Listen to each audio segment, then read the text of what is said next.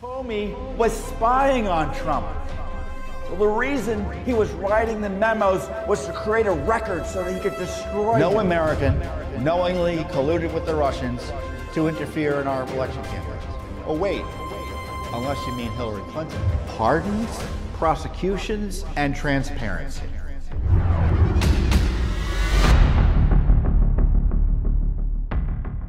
You're listening to Tom Fitton's weekly update here on JW TalkNet. Hey everyone, Judicial Watch President Tom Fitton here with our weekly update on social media. Thanks for joining us this week. A very, very, very busy week, not only at Judicial Watch, but generally here in DC related to corruption issues. We've had our first Durham prosecution or plea agreement. I'll talk about that. We had disappointing news in the Hillary Clinton email case. I got some news on that. Plus, we have new lawsuits about some interesting police issues in Montgomery County. There was a shooting of a young man, a killing, and we're trying to get the body cam videos. So we've got something going on that. Of course, Joe Biden has Kamala Harris as his vice presidential nominee. She was picked this week. A big controversy because I dared to retweet a question about her eligibility. So we'll talk about that. And plus, we sued the DC government to find out more about its painting of the Black Lives Matter message and defund police message on the street. As you know, we're also suing to gain access to that First Amendment forum as well. So I'll talk about that. So I guess I could do an entire segment talking about what we're going to talk about. So let's get right into it. First up is the big news of the week. I think the most significant development, which is the filing of a criminal information complaint or criminal information document concerning Kevin Clinesmith, who is a former attorney. I think he's a former attorney at the FBI who criminally altered a document, and evidently he's going to be pleading guilty. As I suggested to you last week or in the last prior updates, I've been talking about this repeatedly, is that the Clinesmith prosecution was not unexpected by Mr. Durham. He was referred to the Justice Department for prosecution by the Inspector General. So this is what happened. Remember, there were 4 applications, the first application and then the renewal applications to spy on Carter Page. And in those applications, they had, at least in 2 of them, they had known that the FBI, and according to this document, that the FBI knew, the Crossfire Hurricane team knew that Carter Page was working with the CIA, that he was a source for the CIA. And they didn't tell the court that. So there were at least 2 applications where they didn't tell the court that.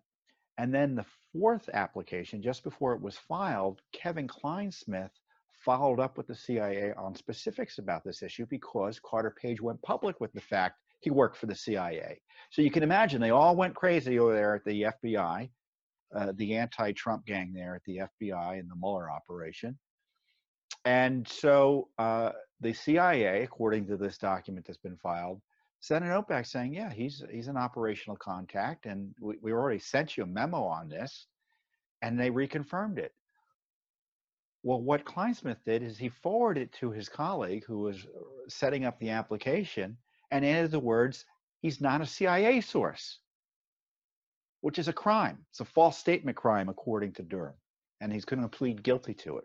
He could face up to 5 years in jail, potentially. So it's a big deal in the sense that we have the first confirmation that a crime was committed in Obamagate, a federal crime. There was a crime committed in order to spy on Donald Trump.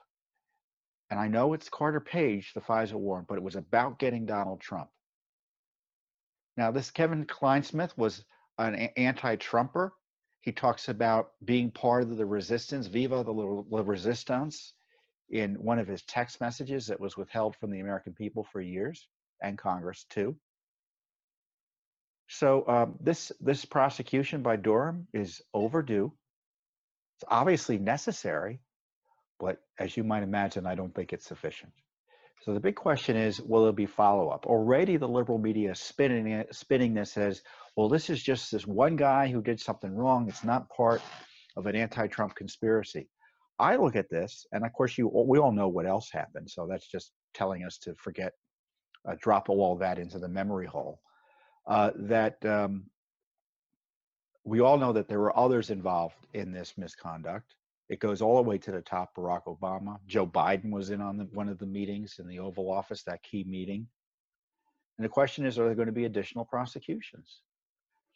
When I looked at the filing, it was kind of narrowly drawn. The one key paragraph I talked about references the, let me get it here on my phone if I can bring it up, that the Crossfire Hurricane team also knew and withheld material information from the courts. Of course, the FISA court hasn't done anything about it. They've yelled about it, but they haven't held anyone in contempt or sought criminal contempt proceedings that the court is able to do. So we don't know what else is going to happen. But the Klein-Smith prosecution or plea agreement is no surprise. I've been convinced that was going to be the case.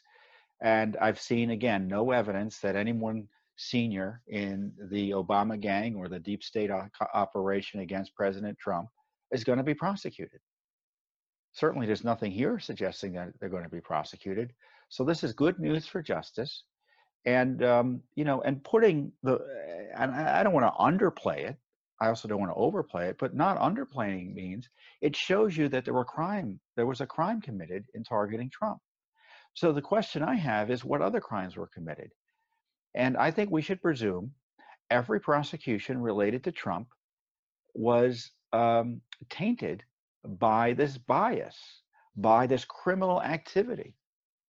You should presume that.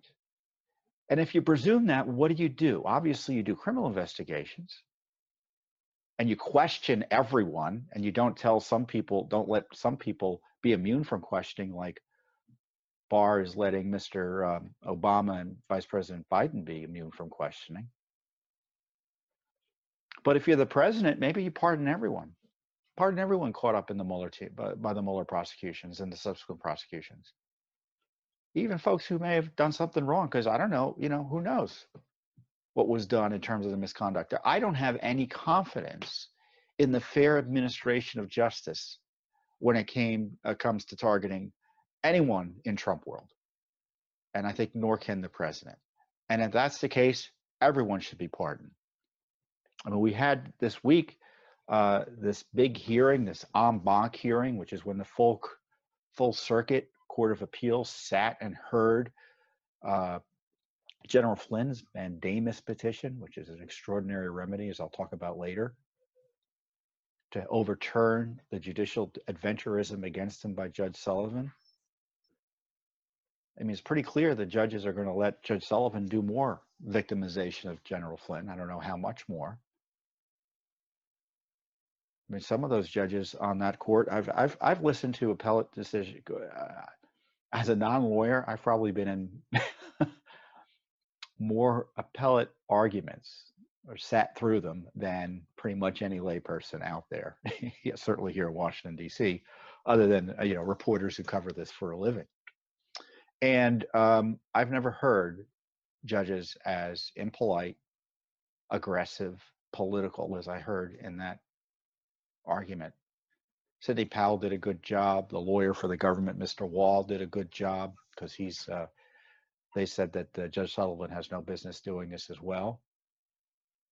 Now, in the end, Judge Sullivan may get pushed back, but I don't know. I wouldn't take any solace if I were General Flynn for the way that hearing went. And this is why the president should pardon General Flynn. And I know some of you say, oh, no, he should be exonerated. Well, he's never really going to be exonerated. I mean, the case may be dismissed. Do you think the Obama gang is going to stop going after him? Stop harassing him? And what other victimization will Judge Sullivan or any other court put him through? He should be pardoned.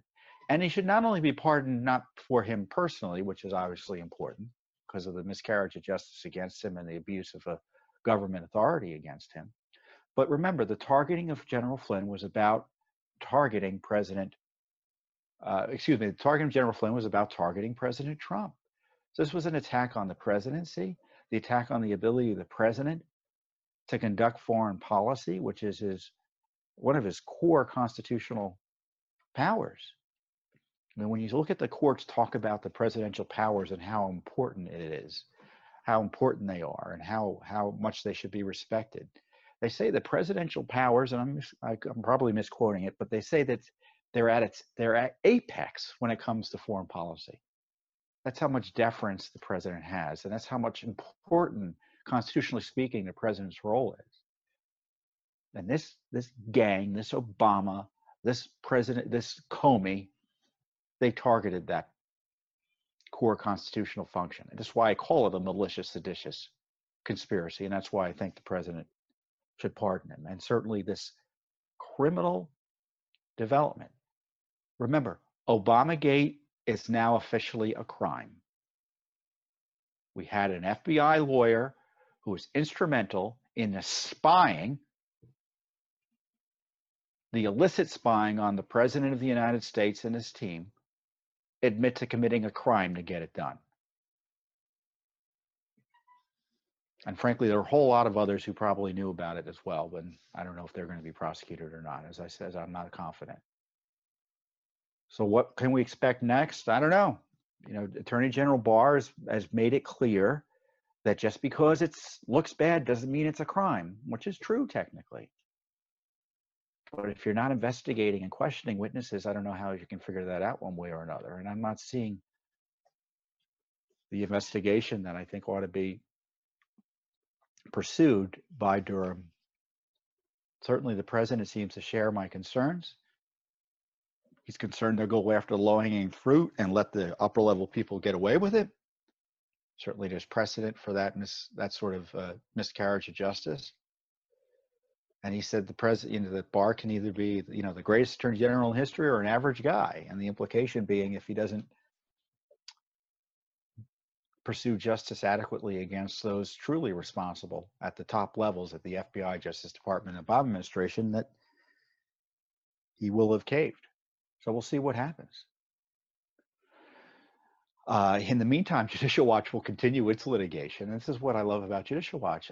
We appreciate the Justice Department needs to do its job. And one of the reasons it's doing anything is because of Judicial Watch's pressure. Because we make it more difficult for them to avoid doing their job. Not that they're incapable of doing it, but at least it's tougher for them to do it.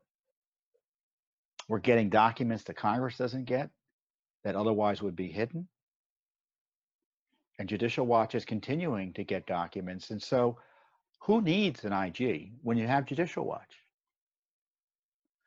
And so those of you who support Judicial Watch, I think you can take credit for this prosecution, because I don't think it would have happened but for our diligence. And, to be fair, the diligence of others who have been highlighting this issue from the get-go.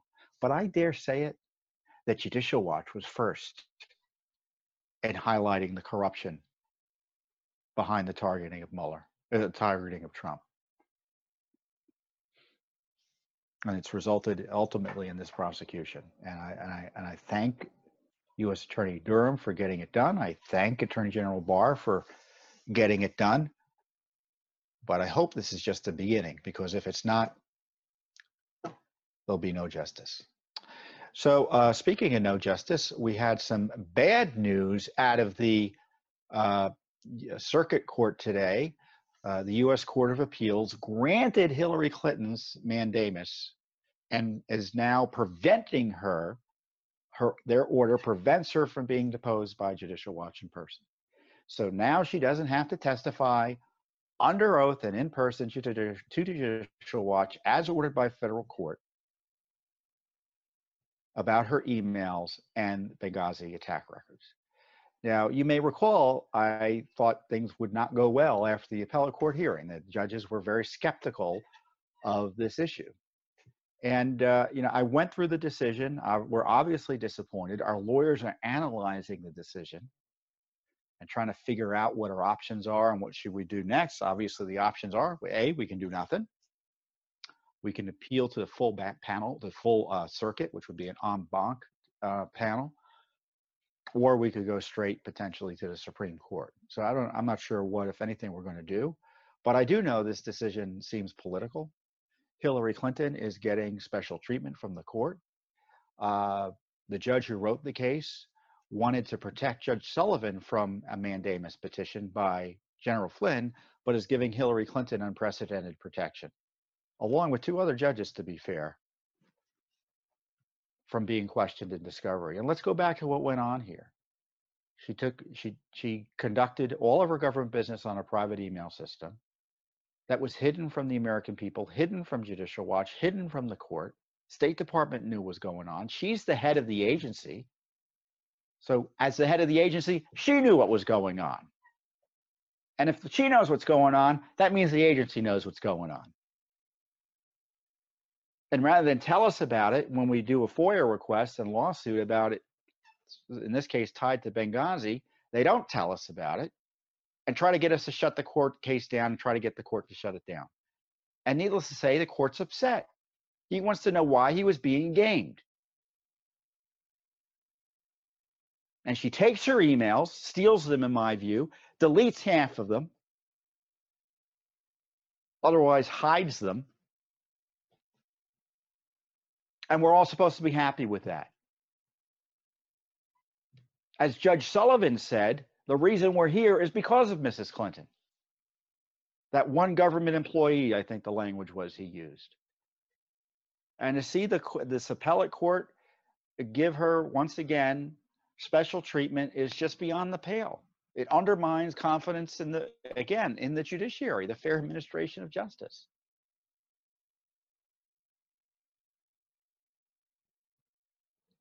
I mean, compare and contrast the agony I described with the appellate court, the full court, being hesitant to grant a mandamus against General Flynn, who, in unprecedented fashion, is having a motion to dismiss his criminal charges denied. Never happened before in American history, practically speaking. And in this case, Hillary Clinton there's a simple deposition issue. And the court has essentially ruled she has an indisputable right to the relief she got. Indisputable. For me to describe it shows you how difficult it is and how extraordinary that type of relief is. So it's terribly disappointing. I mean, I guess it's not surprising, but it's still disappointing because, I don't know about you. I think the judges still need to do the right thing, even when it's hard. And so when I see judges do the wrong thing, it's disappointing. I know that's the way the cookie crumbles sometimes, but it's still not acceptable. And what's equally, if not more outrageous, is to see the obstruction and efforts by the State Department and the Justice Department under the Trump administration being used against us. Throughout this decision, they say the State Department did this, and they were fighting us tooth and nail. And all those arguments that they were throwing out at us, and sometimes getting the courts to agree with, were used against us to stop Hillary Clinton's testimony. I tell you what, President Trump should ask Secretary Pompeo and Attorney General Barr what the heck they're doing that they were protecting Hillary Clinton like this. To me, it's a terrible betrayal of those who thought that President Trump's appointees would be doing the right thing here, because they haven't. I generally like Attorney General Barr, but on this, he's been AWOL. Secretary Pompeo, they've known about these gamesmanship that his agencies played. They're still defending her. To this day, Justice Department attorneys are colluding with Hillary Clinton's attorneys. To this day.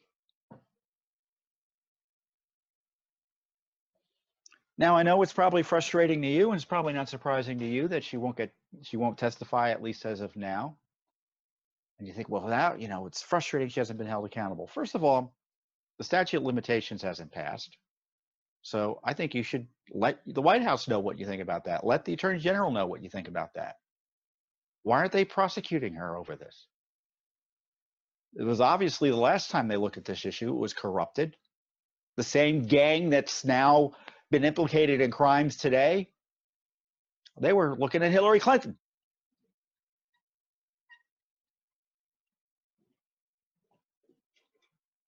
And of course, she's not president of the United States, and it's because of this email scandal. We didn't do it to make sure she wasn't president, but the consequence of our uncovering it is that she isn't president. So there's been rough justice, but specifically here, there was a miscarriage of justice.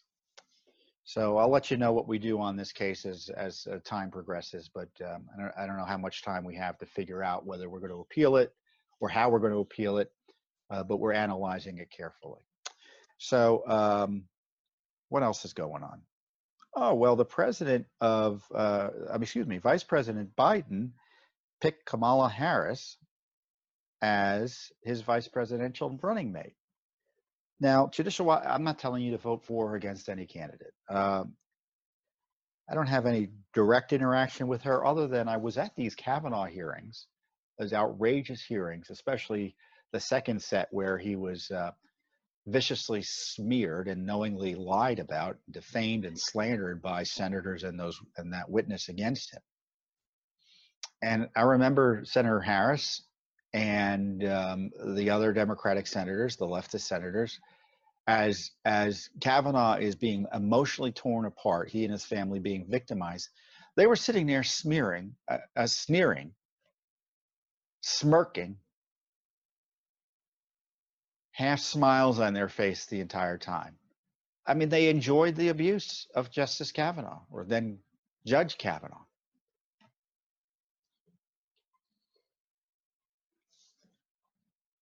Now, Judicial Watch has Freedom of Information Act requests about Kamala Harris's activities while she was in California. So if anything interesting comes from that, I'll let you know.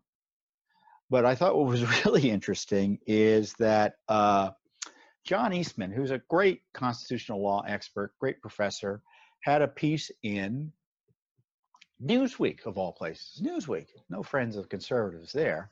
It was an op-ed. And the title of the op-ed is Some Questions for Kamala Harris about eligibility. And it was an opinion piece. And it raised the question about whether Harris is eligible to be vice president under the citizenship clause of the Constitution. Essentially, you can't run for vice president unless you're eligible to be president. And in order to be president, you have to be a natural born citizen. And the 14th Amendment defines natural born citizen as someone who is not only born here in the territory of the United States, but also subject to the jurisdiction thereof.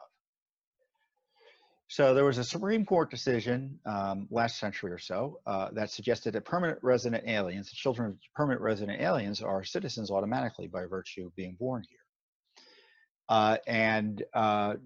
John Eastman looked at the law, looked at the history of how that law has been interpreted, how the Constitution has been interpreted, and he suggested that because Harris's parents were here perhaps temporarily on student visas, they weren't subject to the jurisdiction of the United States, and therefore Harris is not eligible to be president, and therefore can't be vice president. Now, I don't know if he's correct on that. I think it's a more substantial issue than the left would have you believe. So I tweeted out a question with a link to the article saying, is she eligible under the citizenship clause to be vice president? And a lawyer close to President Trump, Jenna Ellis, retweeted it, and the president was asked about it. So now the left has gone crazy saying it's false and you can't even ask the question. You're a racist, which is absurd because similar questions were asked about John McCain and Ted Cruz. I mean, I remember talking to reporters back in the day when this Obama birth certificate issue was floating around. And I thought there were more substantial questions about McCain's eligibility than Barack Obama's.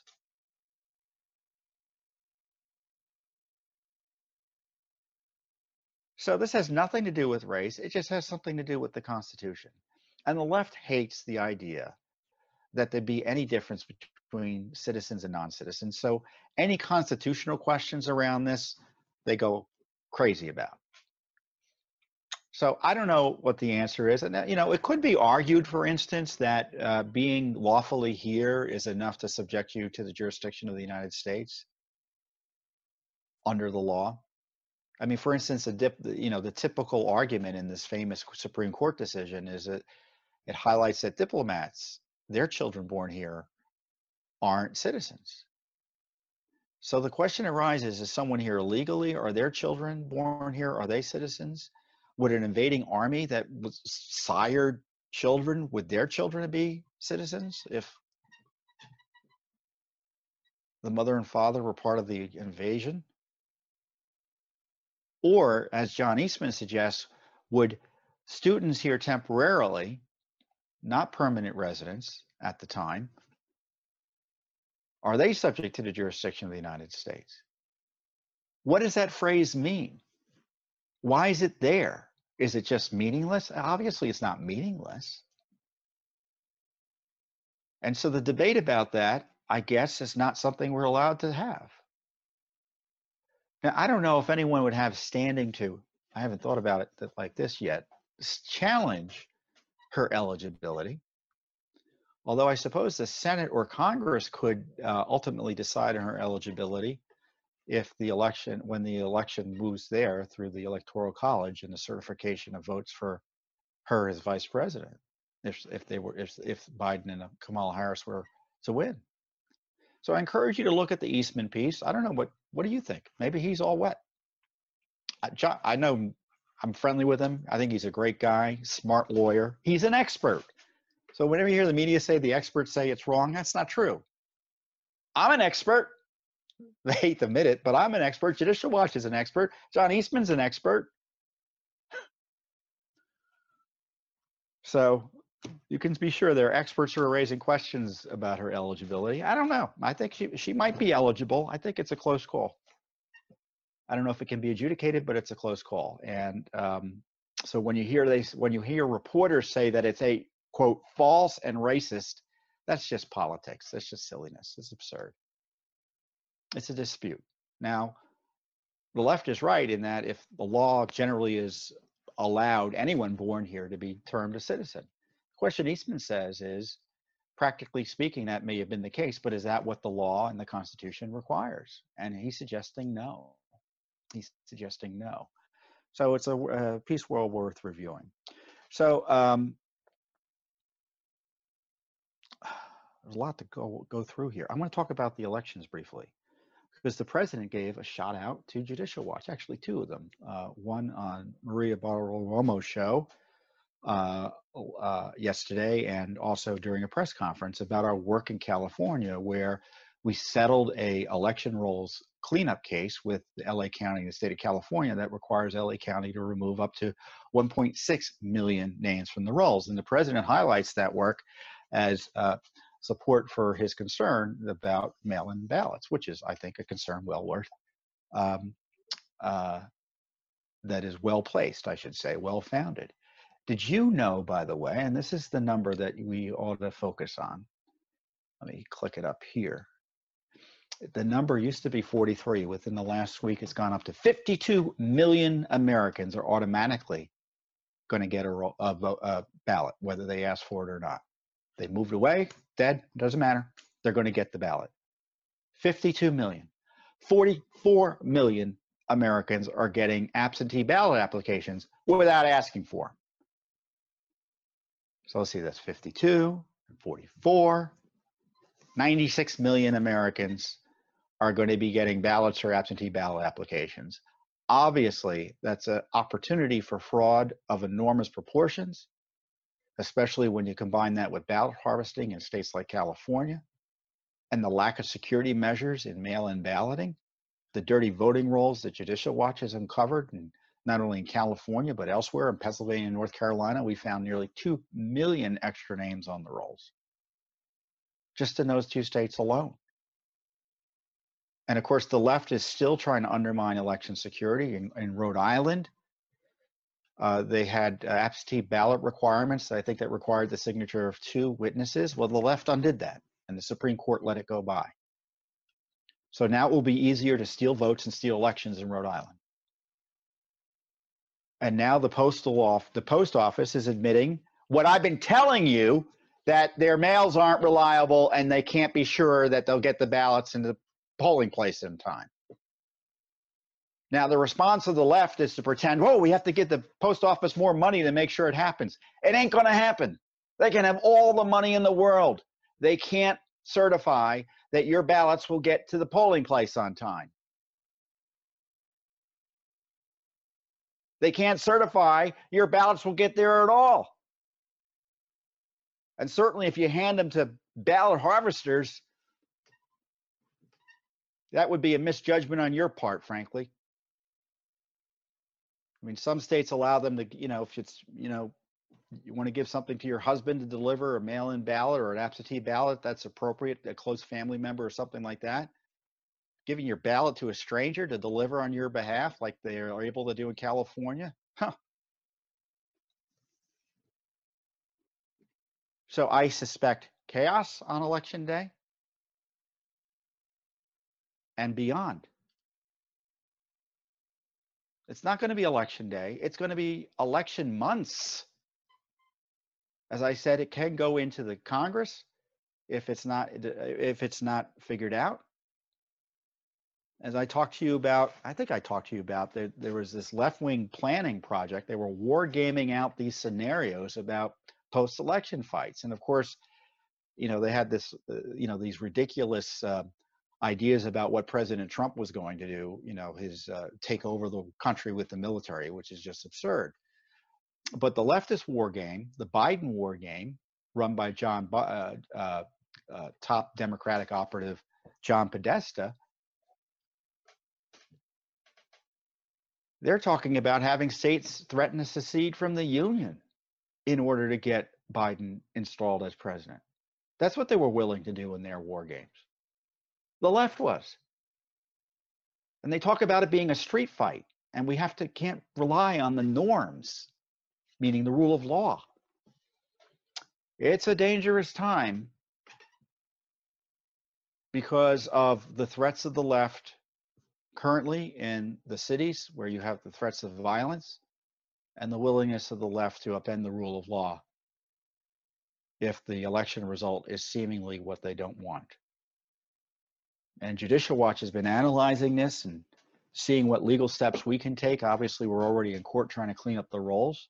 Justice Department is completely AWOL on all of this. I mean, Attorney General Barr gets it. He was on Hannity, and he talked about California. He said he had friends from, I guess, who used to live in California, hadn't lived there in 21 years getting ballots. Now, supposedly the ballots aren't going to be mailed to, quote, inactive voters.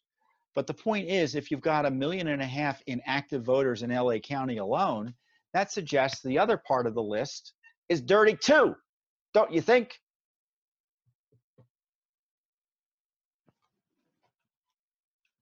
The president is understating the threat to free and fair elections caused by swamping the mails with nearly 100 million ballots and ballot applications that no one's asked for.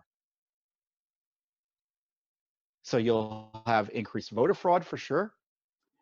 You'll have ballot harvesting with increased voter intimidation for sure. And you're going to have ballots thrown out. In 2016, 319,000 absentee mail ballots were thrown out. We don't have any way of guessing how many would be thrown out this time around because there's no precedent for what's being planned here, which is to break the system. The system is going to break. And we really appreciate the president's shout out for our work. And the fact that we're virtually the only ones doing anything on this tells you everything you need to know. Now, the Republicans are suing, sometimes successfully, sometimes not, to try to stop illegal changes. But remember, Republicans have they've got to encourage people to vote by mail too. They're not going to cede that to just the other political party. So that's why you need an independent group like Judicial Watch saying the best way to make sure your vote is counted is to vote in person. Voting by mail is a bad public policy. Absentee ballots without really having a strong basis to use them is a bad policy. Unsecured absentee ballots is a bad policy. So Republicans have to say they may not like them, but they have to encourage voters who'd like to vote by the mail to use it anyway. And of course, many of these states have no voter ID. California doesn't have voter ID. 15 big states don't have voter ID, as I've told you before. Only 10 or 11 states have strict voter ID laws, and the rest of the states have voter ID laws, but they're not as strict as they could be. So it's going to be a mess. But Judicial Watch is doing, again, the heavy lifting to try to make sure your votes are counted and the elections are as clean as possible. So we've been super busy in the courts as well. I've told you about the Hillary Clinton case. There are several lawsuits I want to tell you about. As I've told you at the beginning, Judicial Watch sued the DC government for documents on the Black Lives Matter painting they allowed.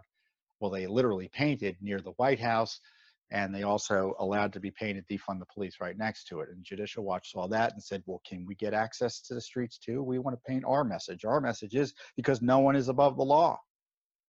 But instead, the DC mayor wants to privilege her political speech and the political speech of her allies and defund the police movement and suppress ours. So we sued. So we got that one lawsuit, but we also said, well, let's find out what they're really doing here. Let's get the documents. How much did this cost? Tell us what was going on in the back and forth here. And we haven't gotten jack. In fact, there were 1,616 documents they found, or pages, and they withheld 615 of them. How's that for transparency? So we've got several FOIA requests that are just completely being ignored. Mayor Bowser is playing games with the First Amendment, and the DC government is now hiding documents on using tax dollars to paint political messages on DC streets. First, Judicial Watch didn't allow first the mayor didn't allow Judicial Watch to paint our message, and now we're facing a cover-up about it. And it's not obviously here in DC. I'm sure many of you have. There's a local version of this story going on. I know it's happening in New York. We asked for permission to paint New York. I haven't heard from them yet. I don't know if we're going to sue or not. But I'm tired. I don't know about you, but I'm tired of these local politicians, these leftist politicians, suppressing our free speech rights. And so we're in court about it. But what else can we do? We're not the left. We're not going to burn down buildings and threaten and try to kill police officers. That's what the left does. Judicial Watch relies on the rule of law to hold government accountable. We're not communist revolutionaries. Another reason to love Judicial Watch, don't you think? So what else? So there's another local lawsuit we filed. There was this shooting back in March of a young man named Duncan Lemp, and L-E-M-P. He's 21 years old, and there was an execution of a no-knock search warrant in the middle of the night in March, and the police went in, and essentially Lemp got killed by the police. So we want the body cam videos of that incident because the police say, the family says that Lemp and his family were asleep when, quote, police besieged the residence from the front of the house, and the family was awakened by shots fired through Duncan's bedroom window, followed by the sound of flashbangs. According to the family's attorney, an eyewitness said Lemp was asleep in his bedroom when police opened fire from outside the house. That would be horrible if it happened that way. Don't you agree? Now, supposedly the reason they went over there is because there was a search warrant related to guns that he had that he may not have been allowed to have given his prior record as a young person. Now, the police dispute that report. The local police said in a statement that the SWAT team officers were acting on an anonymous tip, that Lemp was in possession of firearms that he was prohibited from having due to his criminal activity as a juvenile. As I said, the police maintained upon making contact with Lemp, officers identified themselves as the police and gave Lemp multiple orders to show his hands and comply with the officer's commands to get on the ground. It also reportedly maintains that the statement maintains that Lemp refused to comply and proceeded towards an interior bedroom where other officers were located. I don't think anyone disputes he was shot.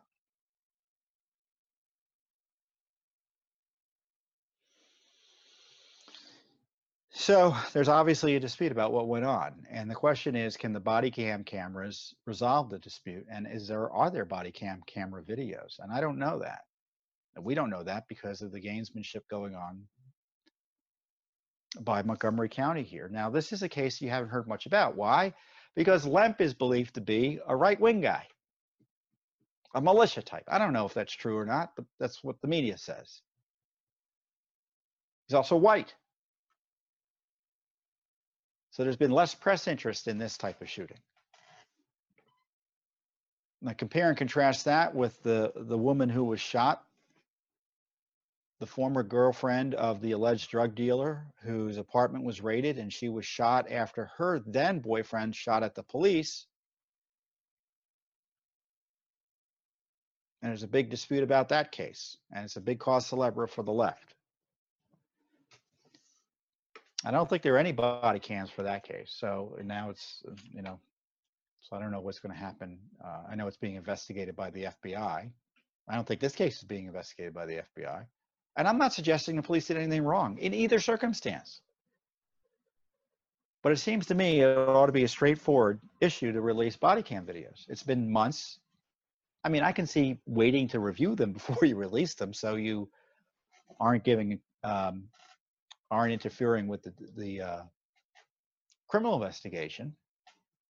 But what's the purpose of having body cam videos if you're not going to release them? Because the purpose is for government accountability and police accountability. I mean, I know in the George Floyd case, they weren't being released publicly. They were leaked. Portions of them were leaked. And you can pretty much see why they weren't released, at least by the prosecutions, because they certainly were no help to the prosecution. It didn't mean that the prosecution's case was over, but certainly they helped the defense. So this is gamesmanship that goes on with these police videos. And, our view is the more transparency, the better. You protect the privacy of people, and that process should be followed. But in a case where someone gets killed, it ought to be the ordinary course to release body cam videos with appropriate redactions. And that's why, again, Judicial Watch is in court. We just don't talk about these issues. We actually ask and pursue and investigate them separately. In the George Floyd case, we've asked for the records under FOIA. We haven't gotten them. I don't know if we're going to sue or not, though. And of course, withholding public information about a police shooting undermines confidence in law enforcement.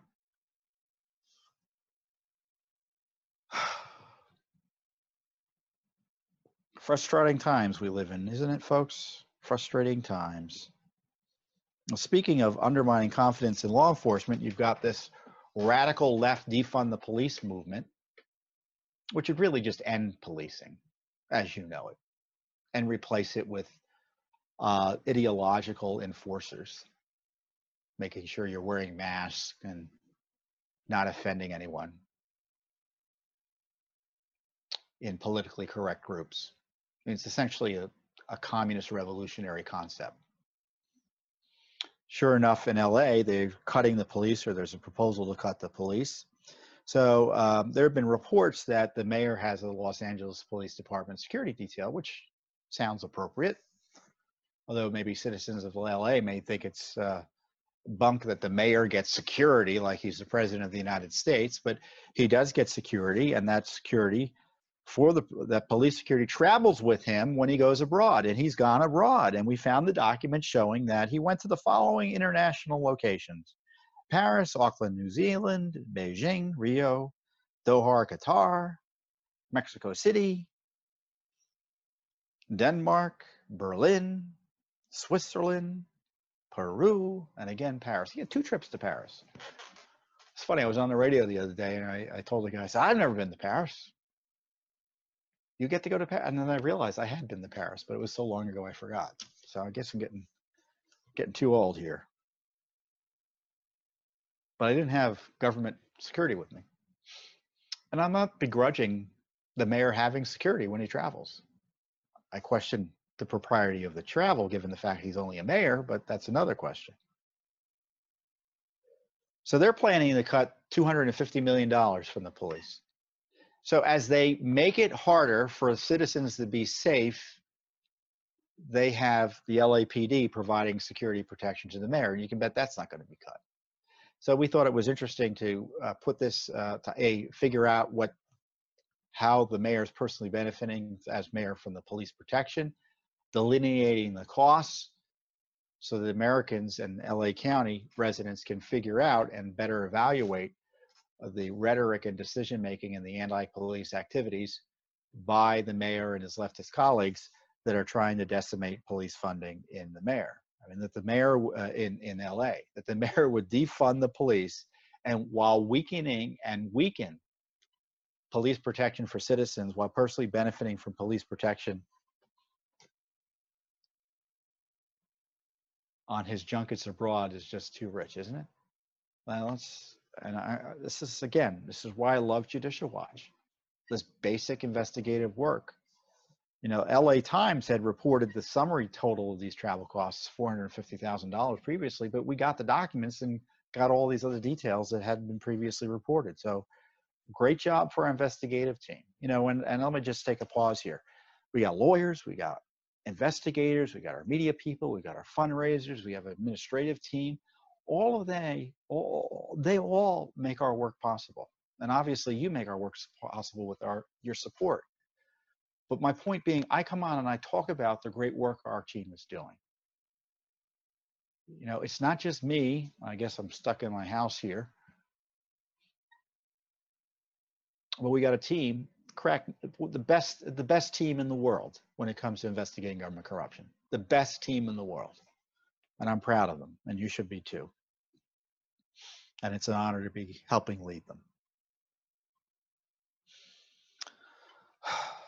So along those lines, our team uncovered how Hunter Biden traveled with the Secret Service protection while his father was vice president for